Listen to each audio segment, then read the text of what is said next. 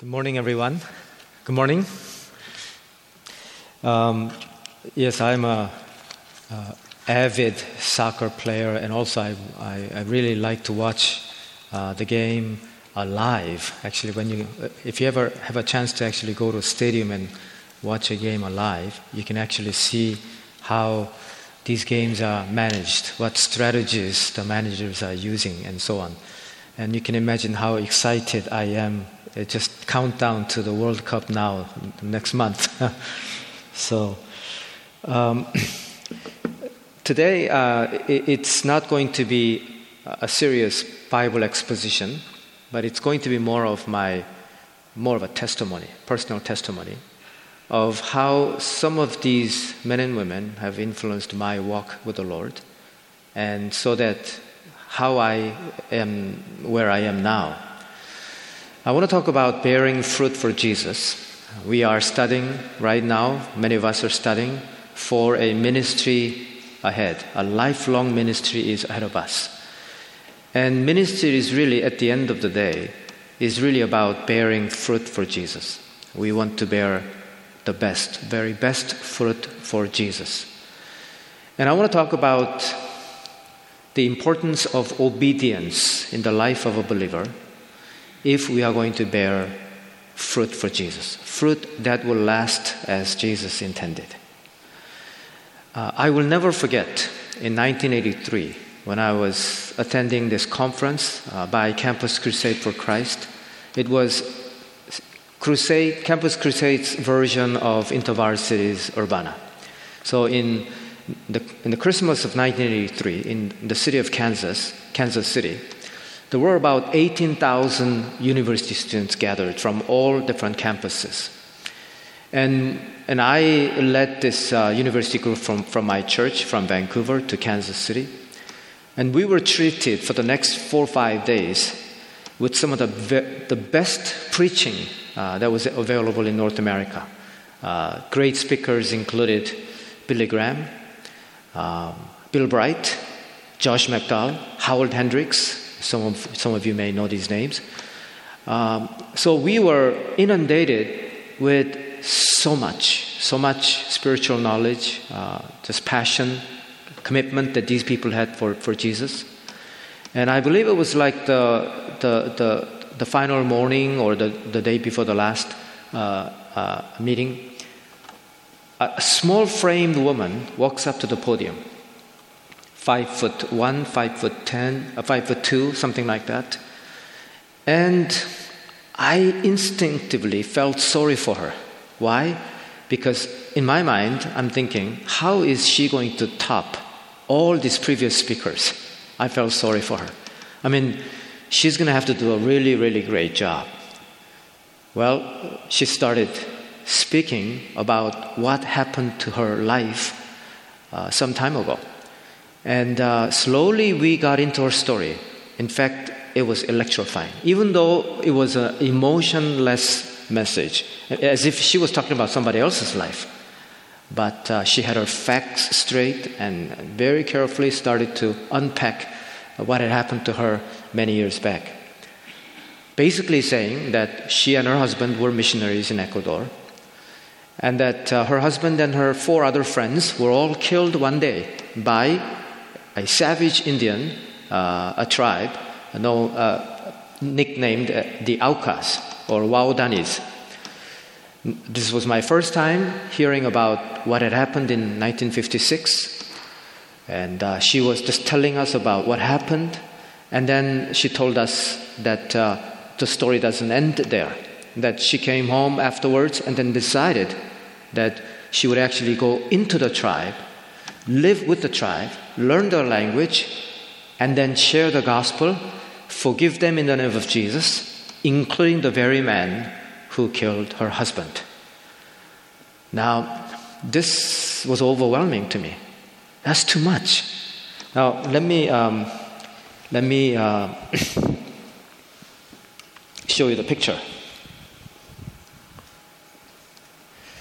Elizabeth Elliot. And the picture of this airplane, they were circling around trying to befriend this tribe.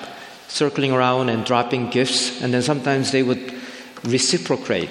They would put their gifts in the basket, and then they would get it in the airplane. Sometimes they get a monkey head, They felt time was right. It was safe enough to land and then befriend them, but of course it was not to be. So 5 men were killed. When she finished the story, she said, "I like to finish the story with a favorite poem that my husband used to listen to, and it's written by Amy Carmichael." So there she was. "Hast thou no scar, no hidden scar on foot or side or hand? I hear thee sung as mighty in the land. I hear them hail thy bright ascendant star. Hast thou no scar? Hast thou no wound? Yet I was wounded by the archers, spent, leaned me against a tree to die, and rent by ravening beasts that compassed me, I swooned. Hast thou no wound, no scar? Yet as the master shall the servant be, and pierced are the feet that follow me. But thine are whole. Can he have followed far who has no wound or scar?" Now, that poem somehow struck my very core. And I was asking this question, do I have a scar for Jesus? Now, when I came home, I began to look for some books that were written by Jim and Elizabeth Elliot. And of course, I was able to find, by the way, these are the Waodani Indians. And I was able to find 3 books written by Jim. First book is a diary of Jim Elliot. When he was in his 20s, he wrote, he recorded things that were on his mind, and each morning I would read a few pages out of the diary and compare myself with him.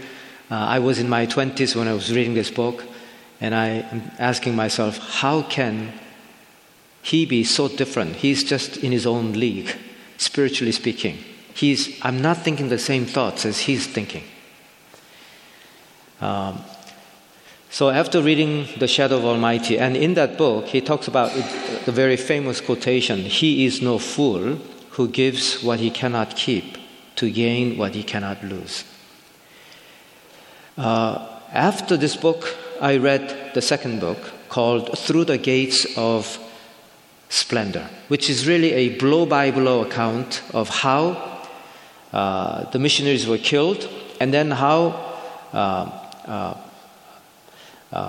the whole thing was reported around the world, and of course everybody said that this was a very foolish act to do. When the government says don't go in, please don't go in. You're risking your lives, and this is what happened to you. After this book, I read the final book, Savage My Kinsman, which is an account of Elizabeth Elliot and her 2-year-old daughter Valerie going into the tribe, learning the language, and then actually sharing the gospel of forgiveness to the very killers. After reading these 3 books, my heart was racing. I mean, there had to be something that I was supposed to do, but I wasn't sure what I was supposed to do.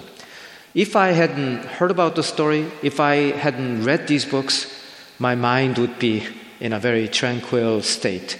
But now that I have, I just had to do something.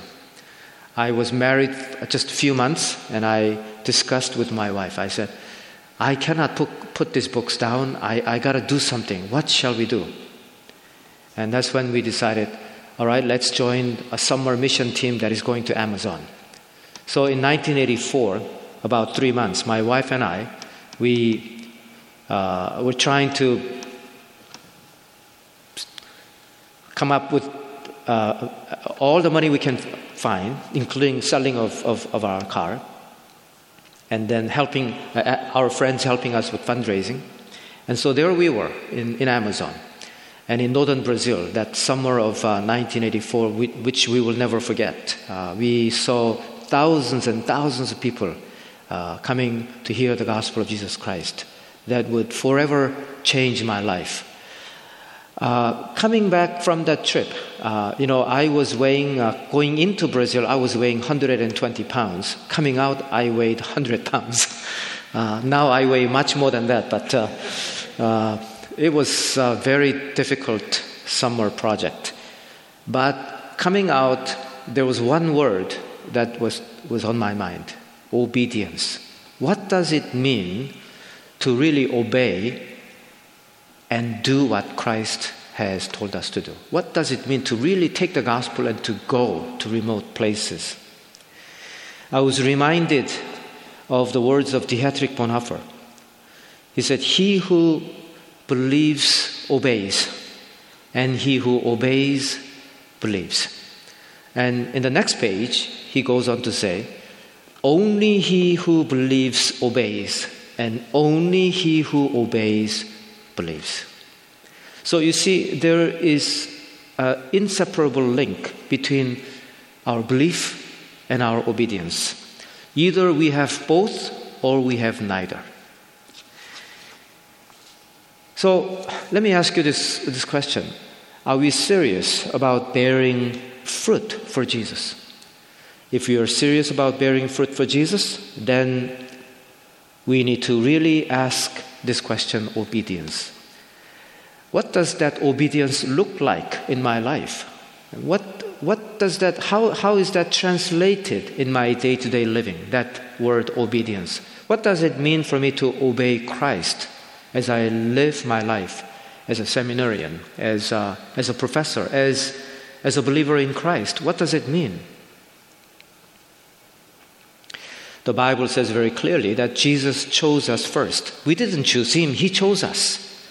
And the Bible says very clearly that when he chose us for purpose, and that was to go and bear fruit.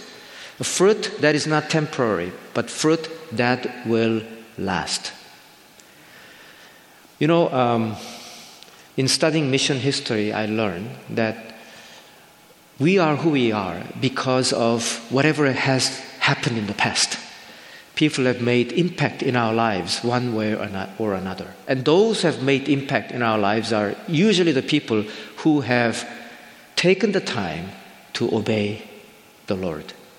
So, for example, Jim Elliot, his favorite poem, Has Thou No Scar. The author of that poem is Amy Carmichael. Some of you have read her biography. It is very inspiring. Amy Carmichael left for India when she was 29 from Ireland. And until she died at the age of 84, she never went back home. Not even once during those whole 55 years. Now this is almost unheard of today. I don't know why she did not go home.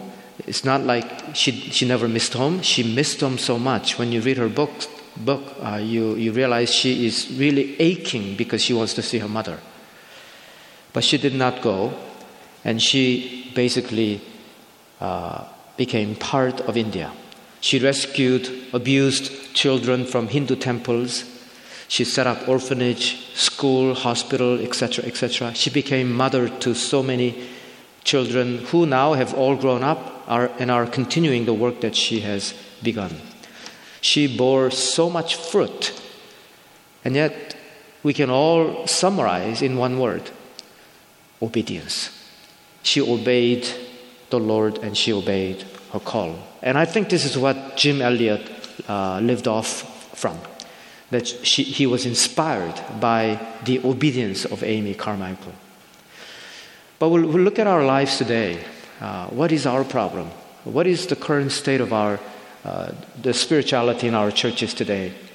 Somehow along the way, this whole spirit of materialism and spirit of consumerism have entered into our churches. We want comfort. We do not want distractions. We do not want interruptions. We want convenience. We want what we want. And sometimes it's not what Jesus has in mind. And so I believe that Jesus is still calling for people who will rise up and who will take the word obedience very seriously. I want to end this morning with someone that we know very, very well. Someone we know perhaps too well. D.L. Moody. D.L. Moody. Man, in my opinion, really represents the word obedience. Now, D.L. Moody, as you know, was a great preacher, great revivalist, responsible for that great awakening towards the mid and the late of 19th century America, as well as UK. But did you know that D.L. Moody is single-handedly perhaps the most important person that have changed the mission history at the end of 19th and the beginning of 20th century? Why? Because of his link to student volunteer movement. It was him that gave him passion, that gave them fire, so that thousands and thousands of university students signed up their lives to go to Africa, to go to Asia, knowing that there's a very good chance that they will die in the next 2 years. But they did. When you have a chance to go to Chicago, think about visiting Moody Bible Institute. It's a training school for pastors that Moody started. And go and check out Moody Museum and Moody Memorial Church. His legacy is still there. You know, this is Moody Bible Institute, and this is Moody Museum. And wherever Moody went, revival broke out, and people who were writing music, secular music, and so on, they became Christian writers. A good example is Daniel Webster Whittle, and he's written some of the hymns that we still sing today. But there was this. I Know Whom I Have Believed, a very well-known hymn written by Whittle. But there is a gentleman by the name of Reuben Archer Torrey. He worked side by side with D.L. Moody, and he raised this one big question. Why is it that Moody is so used by God? There are so many other pastors and preachers around. Moody never went to Bible school, but how come God uses him so much? Yeah, so he ended up writing a book titled Why God Used D.L. Moody. And in that book, he has 7 chapters. Basically, he says, I've never seen a man who is more fully surrendered to God than this man. Chapter 1. Chapter 2, I've never seen a man who prays harder than Moody. Chapter 3, I've never seen a man who has a deep practical knowledge of the Bible. Number 4, I've never seen a man who is humbler than this man. Number 5, I've never seen a man who is entirely free from the love of money. And number 6, I've never seen a man who has such a consuming passion for the salvation of the lost. In fact, there is an episode. Moody made his lifelong goal that there will not be a day gone by without him having to evangelize to at least one soul per day.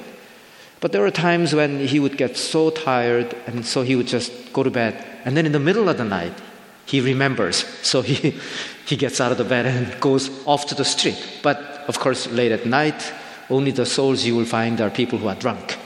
So he approaches one of the drunkards and says, "You need Jesus." And the drunken man says, "Mind your own business." Moody says, "This is my business." And the drunken man says, "Well, then you must be D.L. Moody."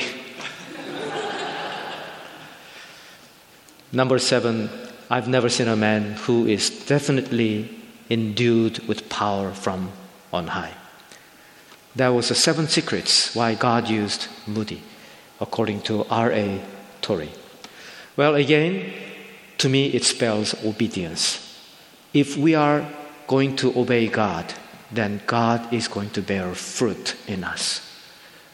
Let us bear fruit for Jesus. Let's pray.